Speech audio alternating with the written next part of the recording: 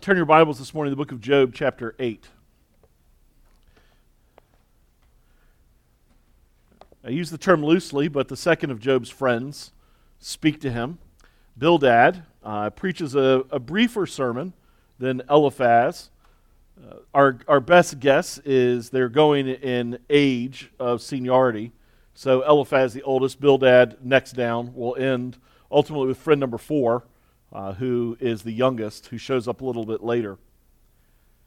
And Bildad interprets Job's complaints in a very specific way, and really he interprets Job's response to Eliphaz and his prayer to God to mean that Job is claiming that what's happening to him really is unjust. It's not fair.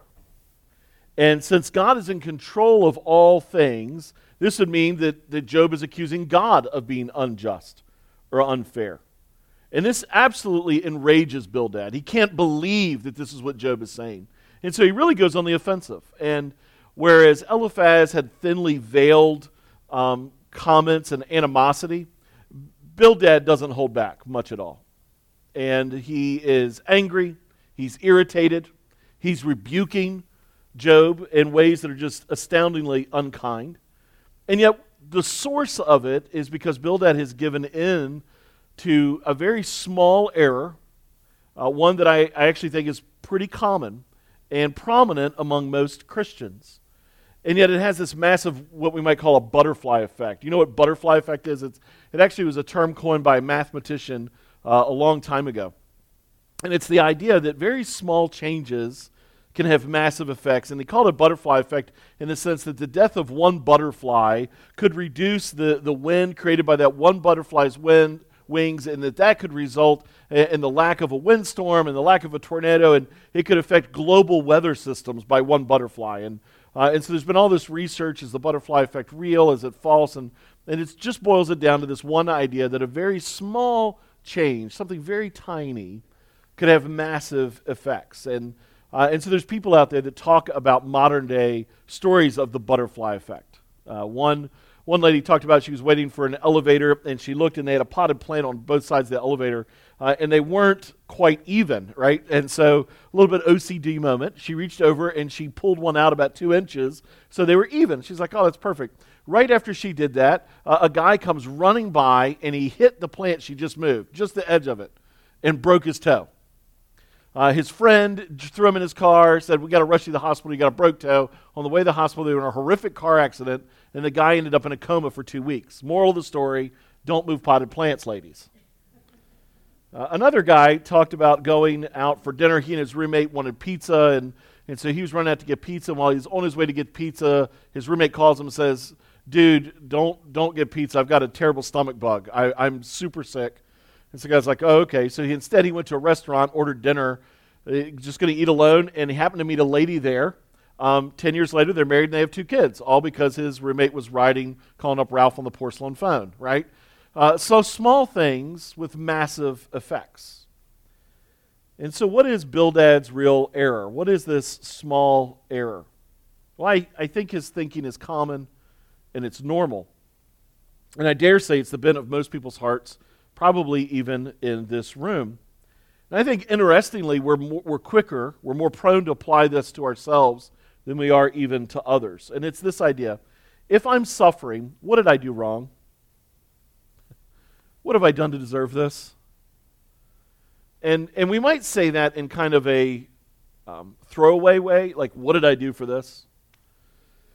But in real pain, in real grief, in deep suffering, that idea, we might think of it as a theological earworm, right? It just wheedles its way into our hearts and minds. What have I done wrong to suffer like this? And what Bildad does is he takes that and he applies that to Job.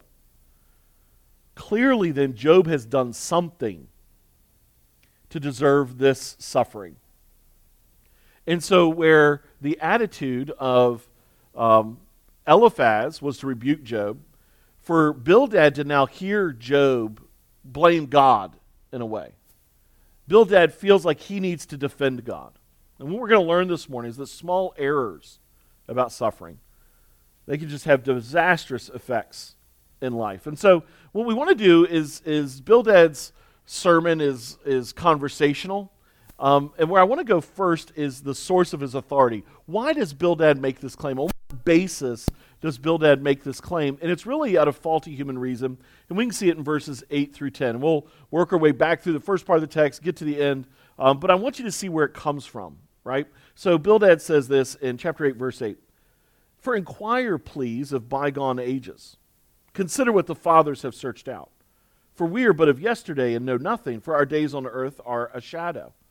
Will they not teach you and tell you and utter words out of their understanding? And essentially what Bildad is saying is we can look at all the world around us and we can reason out that people suffer because they do bad things and people are blessed because they do good things. Now Bildad has bad news. He has bad authority. He has a bad source of information. Romeo famously receives a false report, runs, he's told his wife Juliet's dead, runs and finds her in the tomb. Spoiler alert, right? But it's been around a couple hundred years. Finds her in the tomb. She's asleep, but he's been told she's dead. He sees her sleeping, assumes she's dead, and he kills himself. He operates on bad authority, bad news.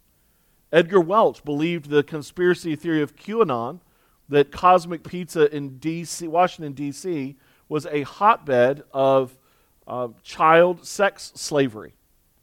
And so he has 2 little daughters and decided he needed to protect his children and the other children in this world, loaded up his guns, went to D.C., went into Cosmic Pizza, fired off a few rounds, and held people hostage. Well-intentioned, wildly misinformed.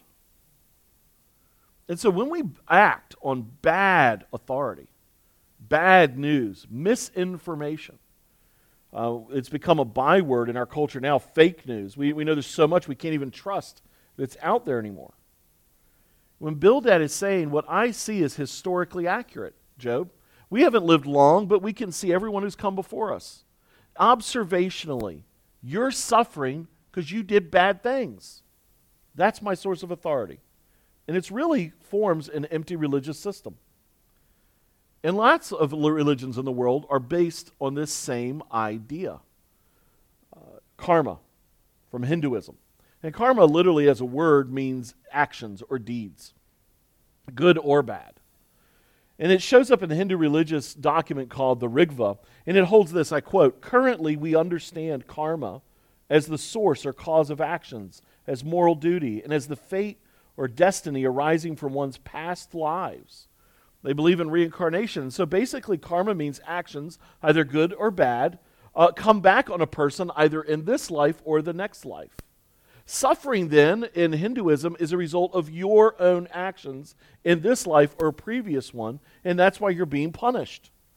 And so they would look at even a child that's suffering and say, well, that's just their reincarnation of their past life. They're suffering because of what they did in a previous life. That's how they would answer what would seem like innocent suffering or puzzling pain. It's reincarnation, it's karma. This is coming back on you.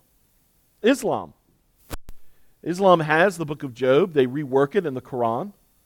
And in the Quran, Job's suffering is a test intended to bring him to bigger blessings. So you're going through suffering so that God can make you better and give you better things. They interpret it that way because they get to the end of the book of Job, they see all the blessings, and they essentially say, so the suffering is worth it. And so how Job responds to suffering and how he responds to life, followers or adherents of Islam respond to life as how they'll be saved. And it's really kind of its own version of karma.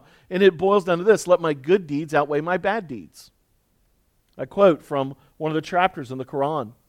They whose balances shall be heavy shall be blessed. But they whose balances shall be light, they shall lose their soul, abiding in hell forever. Famously, the most popular, prominent, and successful fundraiser in Great Britain. Well-known, celebrity status. Closest you could come here to the States is a rock star rolled up together with Dick Clark, Ryan Seacrest, the whole 9 yards. He raised millions of pounds to build hospitals, wellness centers, healthcare centers, was a personal advisor to Prince Charles for a long period of time. And in his interviews, he would frequently say, I just want my good deeds to outweigh my bad deeds. Everybody was shocked. No one had done more good deeds than this guy. He was the largest philanthropist in Great Britain's history. And it was only after he was dead that over 400 accusations of sex abuse came forward. He was trying to pay off his evil deeds. Because bad things happen to bad people and good things happen to good people. It's the same kind of mentality that we see in Islam or in Hinduism and that Bildad holds. It's this system, do good, get good, do bad, get bad. He's so bold as to make the claim that this observation is what we've seen from everyone before us. Consider what the fathers have searched out. This isn't just me. This is the authorities before us. Eliphaz relied on a satanic vision for his authority. I've had this vision. That's my authority. Bildad relies on empty religion and past observation. And so even in the New Testament, when you see people sick, you see the claim, well, who sinned, this man or his parents? Do bad, get bad. And so whether it's Hinduism, Islam, or warped Judaism in the New Testament, or even Christians today, God, what have I done for this? I know I've done something. And you start grocery listing every possible sin that you may have committed, asking God to forgive you. And so even if you've never applied it to someone else, maybe you've applied it to your own heart. Somehow believing you deserved this. The reality is it's far too simplistic of a way of thinking, is error, and it has disastrous consequences. And so it's not just the empty religion, it's a shallow understanding of this world. Right? Job knows that this isn't the case. He knows it experientially. I mean, Job knows he's done nothing to deserve this. Job is not claiming to have never sinned, but chapter 1 told us he was blameless and upright. Job knows he's done nothing to deserve the death of 10 children, the loss of everything, the abandonment of his wife, and now afflicted with this horrible skin condition that he feels like is just going to kill him. Maggots crawling across his skin. He knows he didn't do anything to deserve this. And so experientially he knows this. But we have to ask, are Bildad's sources trustworthy? Should Bildad have known better? Right? In the absence of all the New Testament and all these other, should Bildad have known better? And I would argue absolutely he should have, and so should we, even more so. There are 3 errors that we can see. First of all, just observationally, sometimes the wicked prosper and the righteous suffer. Job will say this later out of his own mouth. It's the great cry of David the psalmist. It has happened all along through history. We see wicked people prospering and righteous people suffering. Observationally, Bildad should have seen exactly what Job has seen and exactly what we have seen. If we were to take Bildad's same stance and say, all those before us have searched this out and it's obvious and true, wouldn't we say it's obvious and true that sometimes bad people get away with it? That gentleman I just referenced in Great Britain, there were 0 consequences, not one court case, not one criminal charge against him, and he died a hero. The wicked prosper. The righteous suffer. Bildad should have known this, and so should we. Secondarily, tradition is unreliable. Now, we'll see this in Colossians in the New Testament. But it's just as true then. Listen, as we get older, we recognize that we stand on the shoulders of those that have gone before us. We stand on them joyfully. We realize theologically we've learned things, but tradition is unreliable as a source of authority. It just is. I'm so thankful for the Reformation and Martin Luther, for example. Great reformer, right? Fights against the Roman Catholic Church, nails 95 Theses to the door at Wittenberg, stands for truth, stands against penance and all these kinds of things. And later in his life, and we're frankly not sure if it was senility or what was going on, but the Nazis were able to use exact quotes from Martin Luther to excuse their genocide of the Jews because of things he wrote against the Jews. Like I said, we don't know. Was it mental illness? Was it sickness? Was it old age? We don't know. But Martin Luther was not 100% right. No man is. It should be easy to understand tradition is not a trustworthy source of authority. But then thirdly, there's confirmation bias. What do we mean by that? Confirmation bias is we hold to a belief system and then we look for evidence or we interpret evidence to support what we already believe. I believe X, and so I start interpreting everything to support X. And this is exactly what Bildad is doing. Bildad believes this, and so now he interprets what he sees happening to match what he already believes is the truth. Maybe the best way for you to understand that is if you've ever had someone think evil of you, and they put on these glasses, these lenses, and let's just be honest, we do this with others. It's just easier to understand it when it's been done to you, for the point here of confirmation bias. But you've had somebody, they think evil of you, or and they believe something about you. Well, suddenly everything you do gets interpreted through those lenses. Everything. And you see it with Paul with the Corinthians. They believe something about Paul, and so they believe that Paul is in it for himself. He's just heavy-handed with his authority. He's in it for the money. He's in it for the power, the prestige, the respect. Paul wants to rule and wants to control. And it's shocking because when you stand outside of it, you look at the objective evidence, you're like, you're crazy. Paul is impoverished, naked, abandoned, beaten. You say he's in it for the power, prestige, and money? And they simply reinterpret the evidence to match what they already believe. It's confirmation bias. People do this all the time. They ignore facts, or they reinterpret them to support what they already believe. And so if you've had someone think evil of you, you've had that experience. If you've had an argument with a spouse this way, or a child, a sibling, a neighbor, they believe X about you for some reason, and then when you ask them, why do you believe that? They start giving all these supporting evidences, and you're like, that's not what was going on there. That's not what was happening there. And it's like you can't prove wrong to them. It's confirmation bias. We see it all the time. We see it in our culture politically. We see it religiously. Confirmation bias. Bildad should have known better. We should know better. And again, I think it's disastrous when we apply it to others. But I think it's so common that we do this in our own hearts. We suffer something. We assume, I must have done something wrong to deserve this. And it has just unbelievable, terrifying aspects to it. It's a small thing, but it radically alters everything else. And so this is the source of Bildad's authority, faulty human reason. But now let's go back and let's see what he actually has to say to Job and how he works through it. And so what we see is this tilted scales of evil and suffering. So if you back up verses 4 through 7, let me just start at the start, and I'll walk through the first 3 verses, so at least we make sure we cover those. Bildad the Shuhite answered and said, how long will you say these things, and the words of your mouth be a great wind? That portion there, we can interpret it one of two ways. I think either one matter. It is equal. One is, what he means by great wind is this is wasted crying, because Eliphaz talked about the great blast, and Job talked about the great vexation of my soul, and its speaking words. And so it could be that Bildad is referencing the cries and the groanings and the complaints of Job, and he's likening them to a great wind, really that just blows and it's gone. It's worthless. It could be that. Or it could be that Job's accusations are like a great wind that will tear down the foundations of right theology. Either one, in the language, it's a strong complaint. It's angry. This is not kindness here. Does God pervert justice? Or does the Almighty pervert the right? And there's the problem.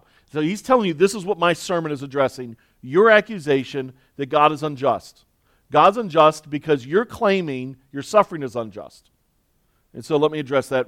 Start picking up then in verse 4. If your children have sinned against him, and I just want to again say, how many times are these guys going to bring up his 10 dead kids? Are you kidding me? If your children have sinned against him, he has delivered them into the hand of their transgression. If you will seek God and plead with the Almighty for mercy, if you are pure and upright, surely then he will rouse himself for you and restore your rightful habitation. And though your beginning was small, your latter days will be very great.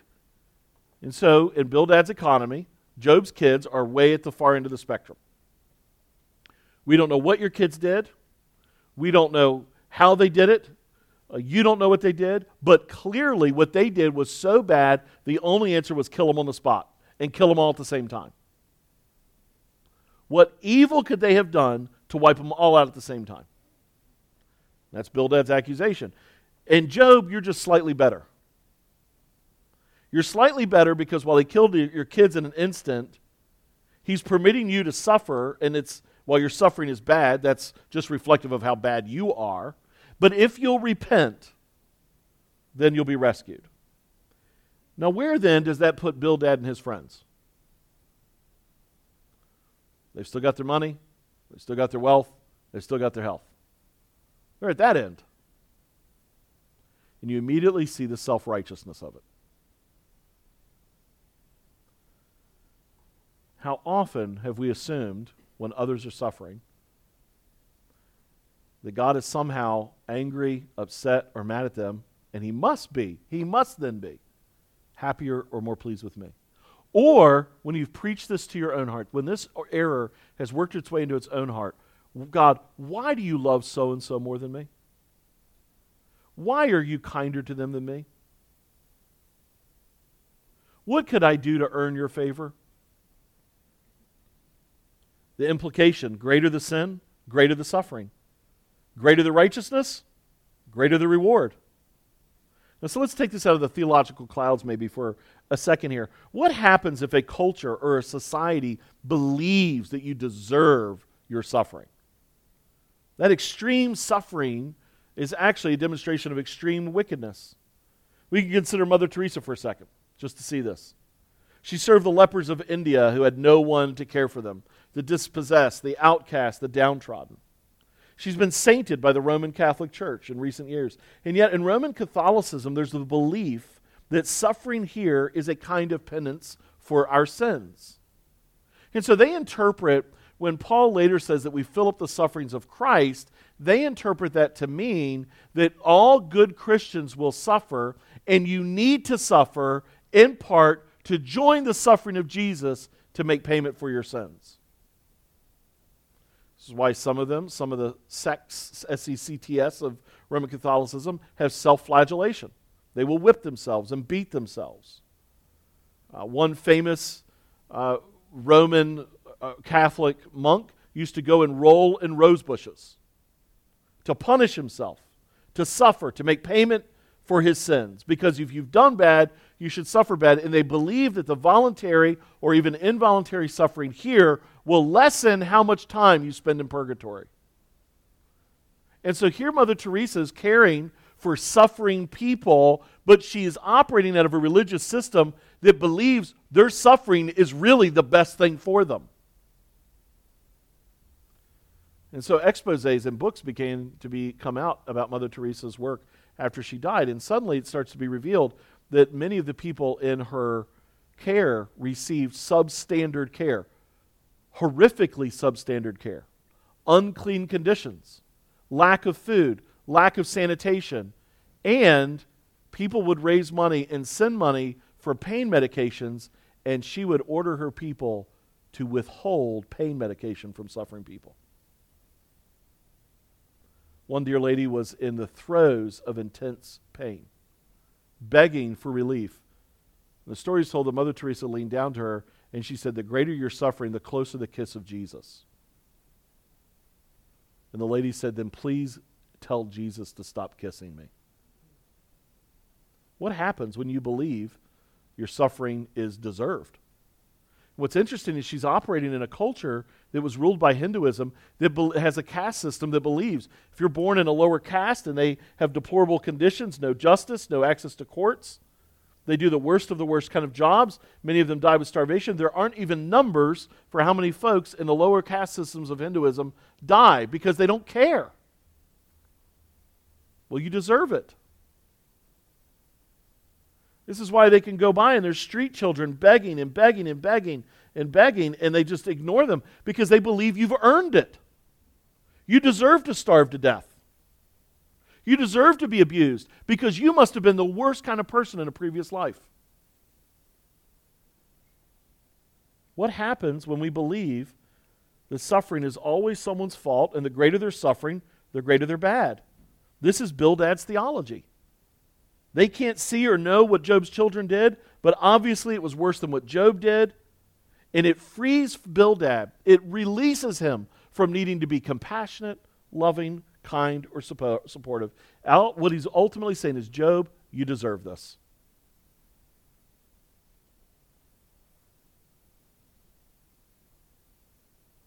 How egregious.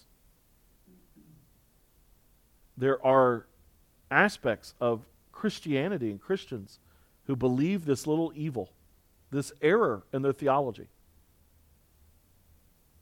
I wonder if there have been people in your life, God has brought into your life, who are suffering, and you have withheld love and care and compassion and tenderness. And if part of the error is your own heart that has believed they must deserve this.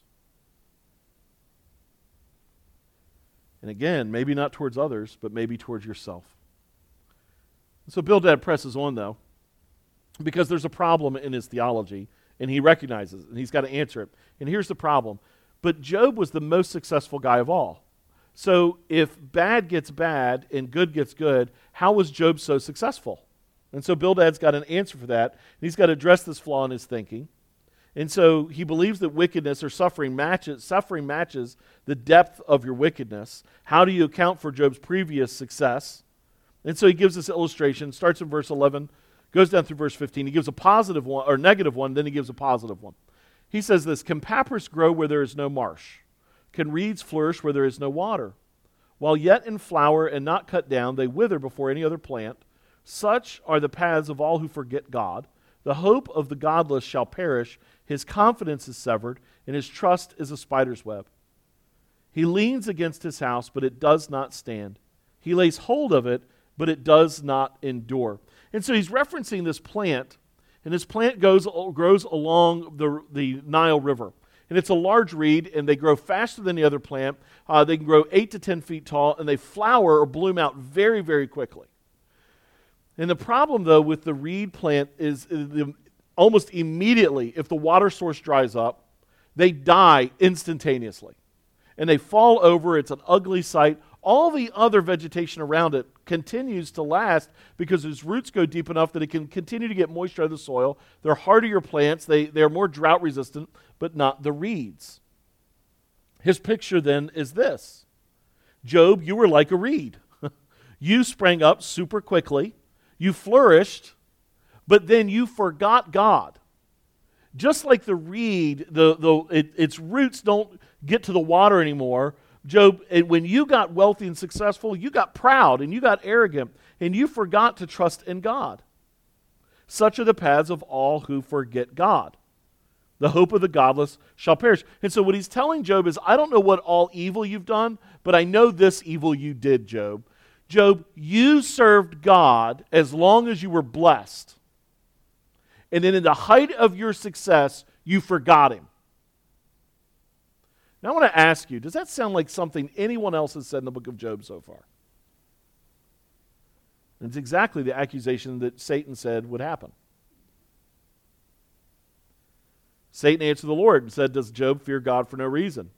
Have you not put a hedge around him and his house, all that he has, on every side? You have blessed the work of his hands, and his possessions have increased in the land. But stretch out your hand and touch all that he has, and he will curse you to your face. Eliphaz operates out of this vision that as we unpacked it, it really was a vision of a demon, maybe even Satan himself. And that's the source of his authority. And I find it interesting that Bildad's accusation matches Satan's accusation. How common it is that we accept theological error and we don't see its source. And it's from the wicked one. It's from the enemy. It's not righteous. It's not humble when you and I think in the midst of puzzling pain, what have I done to deserve this? I must have done something. Let me grocery list down. Let me ask forgiveness for all these things. That's not righteous or humble. It is a work of the enemy. And I want to be very clear. I'm talking about puzzling pain. I'm not talking about the disciplined hand of God, Hebrews 12.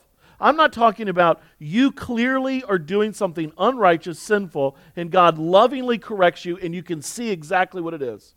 I'm talking about the kind of pain that enters our life that there's no obvious source. We don't know where it's coming from. We don't know why it's happened. There doesn't seem to be a clear lesson in it. It just hurts.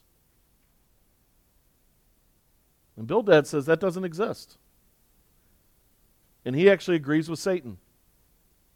Wipe it out, and you know what'll be proven? He's forgotten you. He's only in it for himself. And that's what Bildad is accusing Job of. You were in it for yourself. So once you sprang up and you were flowered and you were 8 to 10 feet tall and you were taller than anyone else in the land and everyone respected you, then you forgot who God was and now you're suffering.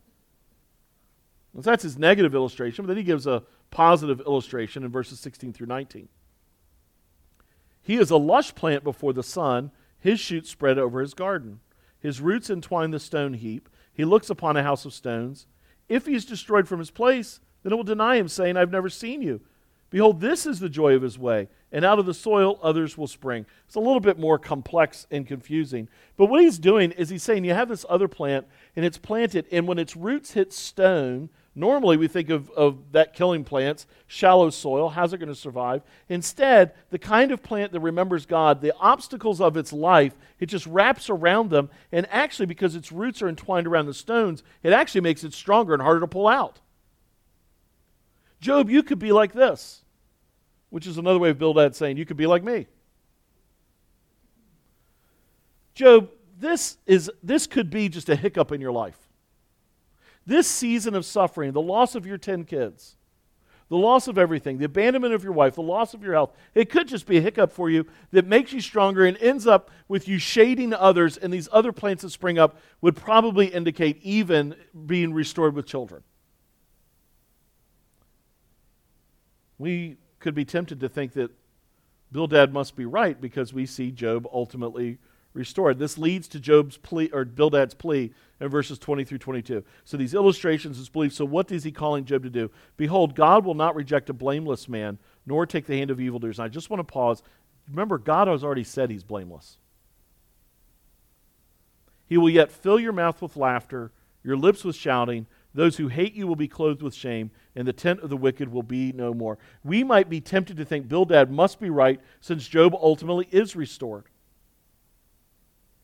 But I want to remind you that God makes it very clear at the end of the book that his friends had it all wrong. Job's restoration is not a result of repentance. He didn't have sin to repent of to be restored. It was simply a result of God's grace and kindness. And so he leaves Job with this moment.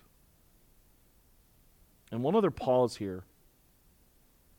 One of the things that you see his friends deal with lightly, so I give this as a caution, is they consistently minimize the depth of his pain. Consistently. That's why they're so free to reference the death of his children. They refuse to enter his suffering. They don't want to learn about it. They don't want to hear of it. They want him to stop talking. It's like a great wind. And one of the lessons that we must consistently learn as we work our way through his friends is this. We are called as good friends to actually enter the pain and the suffering of others. Ask them, what is it like? Let them speak freely to you without judgment. Let them expose the terrors and fears of their heart. Engage with them till you weep with them. Sit with them in the ash heap and hear from them. Ask them about the language of grief that God is teaching them.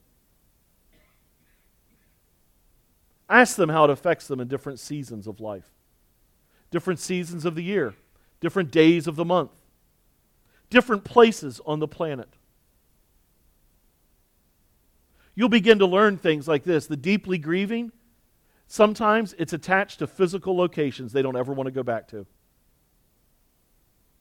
Sometimes it's attached to songs, events, stories, movies, places, time. You'll learn that sometimes they feel strong and other times they feel unbelievably weak. What Job's friends consistently do is minimize his pain. And it's part of what frees them to be so callous. We must never do this with the suffering of others. There's another implication then to Job's sermon. And what it does is it steals grace from Job. It's finished off in those final verses with this plea for Job to repent. And it actually presents what we call a diptych. I didn't know this before this week. And it's a strong contrast between two things, typically good and evil. And you can see it in his plea. God won't reject a blameless man nor take the hand of evildoers. So the belief is he won't push you away, but he will grab hold of these. And so we have this strong, stunning contrast. He'll fill your mouth with laughter and your lips with shouting. Those who hate you will be clothed with shame, and the tent of the wicked will be no more. And the contrast, again, is like you'll speak, they'll be silent. You'll have a household, they'll have nothing. And it's this stunning contrast, except his is this damning one. Eliphaz's errors, you might remember, removed the hope of any mediator for Job. Eliphaz's error said, there is no holy one to stand for you. There is no mediator to stand before God on your behalf. They removed the Messiah from Job's suffering. If there's one thing suffering people need to be reminded of, is he even takes the groanings of their prayers, that they can't even form words, and they're made into righteous prayers. There is a mediator. There is one who stands on your behalf.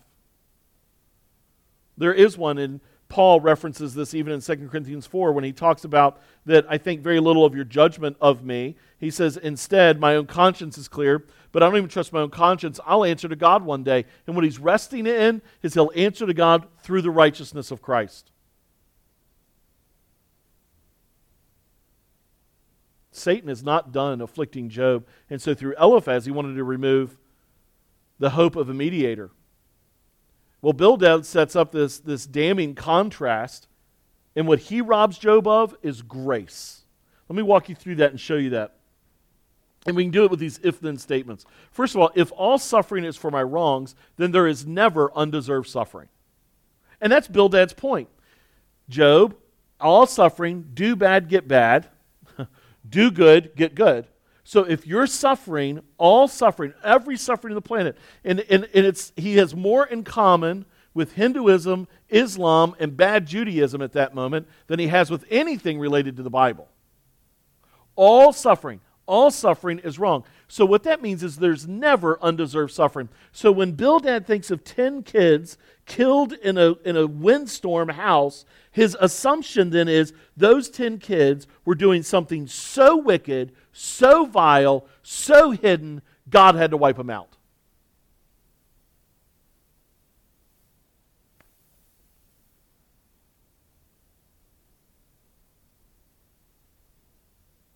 I remember being raised in church, right? In the massive Ethiopian famines. There's all these starving people, right? And I remember hearing in church, they deserve it because they're Islamic. Now, I'll just be honest with you. I don't know if that's God's wrath on them or not. What I do know is Christ calls us to bring the gospel with its love even to those that are suffering. And if that's hard for you, then I would remind you of Jesus saying these words. One day he will reward people who minister to those in prison, who are suffering as a direct result of what they've done wrong. And he will say, you did it to me. So why on earth and how on earth do we at times free ourselves from the care of the suffering by simply assuming they deserve it? It's not Christ-like. It's not godly. And it has a lot more to do with Bildad than it ever has to do with Jesus. It assumes I'm not suffering that way because I haven't done wrong that way. They're suffering that way because they've done wrong that way. If all suffering is for my wrongs, then there's no undeserved suffering. Well, if there's no undeserved suffering, then there can be no redemptive suffering. Was Jesus' suffering, did he deserve it? No. Jesus never sinned once. Not one time. He did nothing wrong. If all suffering is for my wrongs, there's no room for puzzling pain. All suffering is earned and deserved. There's no other purpose. It can teach, correct, grow, and change you, but you have earned it. But then there's no suffering in the place of another. There's no room for Jesus suffering for you and for me. There's no room for Jesus suffering for Job. If there's no redemptive suffering, we're left here to try to save ourselves. If we're left to save ourselves, then there's no grace for us. And it's only a matter of time before the axe of God's wrath falls on us. If there's no redemptive suffering, then there can be no grace from the cross. Luke 22. Now the men who were holding Jesus in custody were mocking him as they beat him. They also blindfolded him and kept asking him, "Prophesy, who is it that struck you?" And they said many other things against him, blaspheming him. To these people that were beating Jesus, he isn't a healing, loving prophet. He deserves this beating. It plays out in Pilate's internal tension because he can't find any real guilt in Jesus. Luke 23, Pilate addressed them once more, desiring to release Jesus, but they kept shouting, "Crucify, crucify him." A third time he said to them, "Why? What evil has he done? I found in him no guilt deserving death. I will therefore punish and release him." But they were urgent, demanding with loud voices that he should be crucified, and their voices prevailed. Even the religious leaders joined in the mockery. Luke 23, later, and the people stood by watching, but the rulers scoffed at him, saying, "He saved others, let him save himself. He is the Christ of God, his chosen one." The soldiers also mocked him, coming up and offering him sour wine and saying, "If you are the king of the Jews, save yourself." One of the criminals who were hanged railed at him, saying, "Are you not the Christ? Save yourself and us." These are the words of our hearts in suffering toward ourselves. There is no grace for the puzzling pain because we've believed this little error that it's so simplistic that all suffering is earned. We must have done something to deserve this. When Bildad presses this at Job, and when we press this on ourselves or others, we have been robbed of grace. In a world where there is no undeserved suffering, we eliminate the suffering of the innocent Christ on our behalf. Instead, puzzling pain should point us to Christ. Undeserved suffering reminds us that one suffered not for himself, but for me. Puzzling pain is breaking in a person's soul and mind and heart. It can feel so crushing, and our only hope in the midst of puzzling pain, our only hope is grace. God, give me grace. In that moment, when we understand that and we embrace it, we can become like the other thief on the cross. He knew he deserved his suffering. He says, the other rebuked him, saying, "Do you not fear God, since you are under the same sentence of condemnation? And we indeed justly, for we are receiving the due reward of our deeds. But this man has done nothing wrong." And he said, "Jesus, remember me when you come into your kingdom." He said to him, "Truly I say to you, today you will be with me in paradise." Now, to the one suffering puzzling pain, I want to say this. You're suffering. I don't know all that it is. I don't know why. I don't know how it will work out from here. But I know this. Your puzzling pain is an echo. It's a reflection.